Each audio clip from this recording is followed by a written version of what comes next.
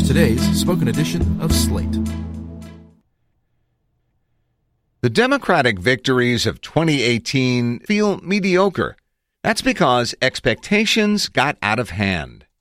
By Jim Newell. What is it about Democrats' 2018 election performance that feels so meh, so bleh? A couple of things pop to mind. The general election candidates that Democrats became so emotionally invested in nationally, Beto O'Rourke in Texas, Stacey Abrams in Georgia, and Andrew Gillum in Florida, all lost or appear headed for certain defeat. Gillum's loss was especially painful since he was ahead in just about every poll of the state. Oh, and then there was that pesky subplot in which Democrats lost control of the Senate for what seems like eternity. The Republican flips in Florida, Missouri, Indiana, and North Dakota, with more potentially to come, insulate them from Democratic gains in 2020. Not that there are all that many gains to be had for Democrats in 2020 anyway. It may have felt like such a meh-bleh night for Democrats then, because it was, relative to expectations heading into Election Day. Democrats had hoped that they'd have a fighting chance for control of the Senate, that they could limit their incumbent losses to North Dakota and North Dakota only, while picking up Arizona, Nevada, and either Texas or Tennessee. Democrats thought they might net 10 governor's races, seizing back the Midwest ahead of a presidential election and the next redistricting process, while potentially making historic pickups with new, enthusiastic coalitions in the South. And maybe Democrats would pick up, say, 40 or 50 House seats. The quote-unquote tsunami the Democrats had allowed themselves to believe might come never came, with Trump's Republican coalition standing up to defend itself where it could. But it's worth questioning where the hope of a tsunami came from, given the GOP's geographical advantages in controlling, well, a lot of ground, and particularly a lot of small states. Expectations got out of hand. If you could have asked Democrats to take this night at the beginning of 2017, they would have eagerly accepted it. No one was talking about Democrats taking back the House majority in early 2017. Republicans had gerrymandered critical states in 2010, and the conventional wisdom was that Democrats would have to wait for another round of redistricting in the next decade to have a shot.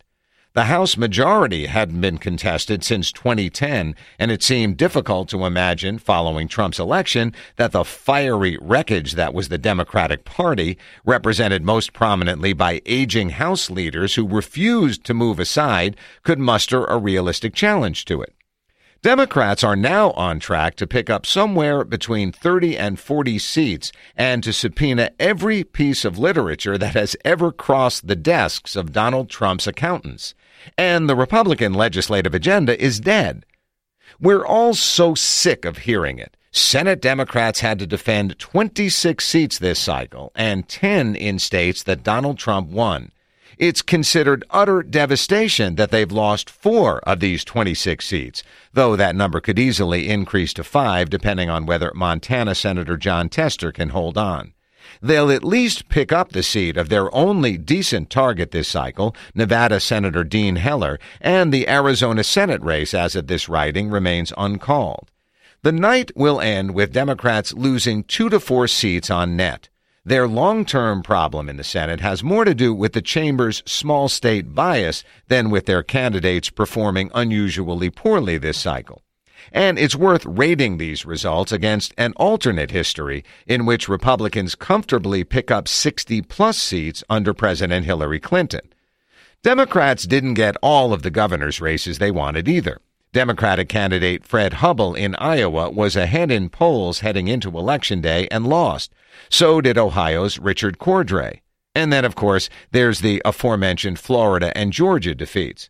Still, though, Democrats can boast of picking up governor's mansions in New Mexico, Michigan, Illinois, Nevada, Maine, Wisconsin, and Kansas. Kansas! They may lose Connecticut, but they're still looking at a net gubernatorial pickup of 6 or 7.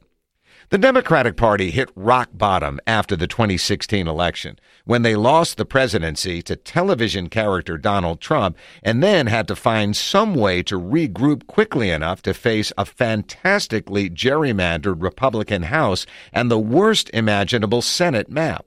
They took the House within one election and grinded out Senate races where they could, even if they couldn't save some of the ones that they had little business holding in the first place.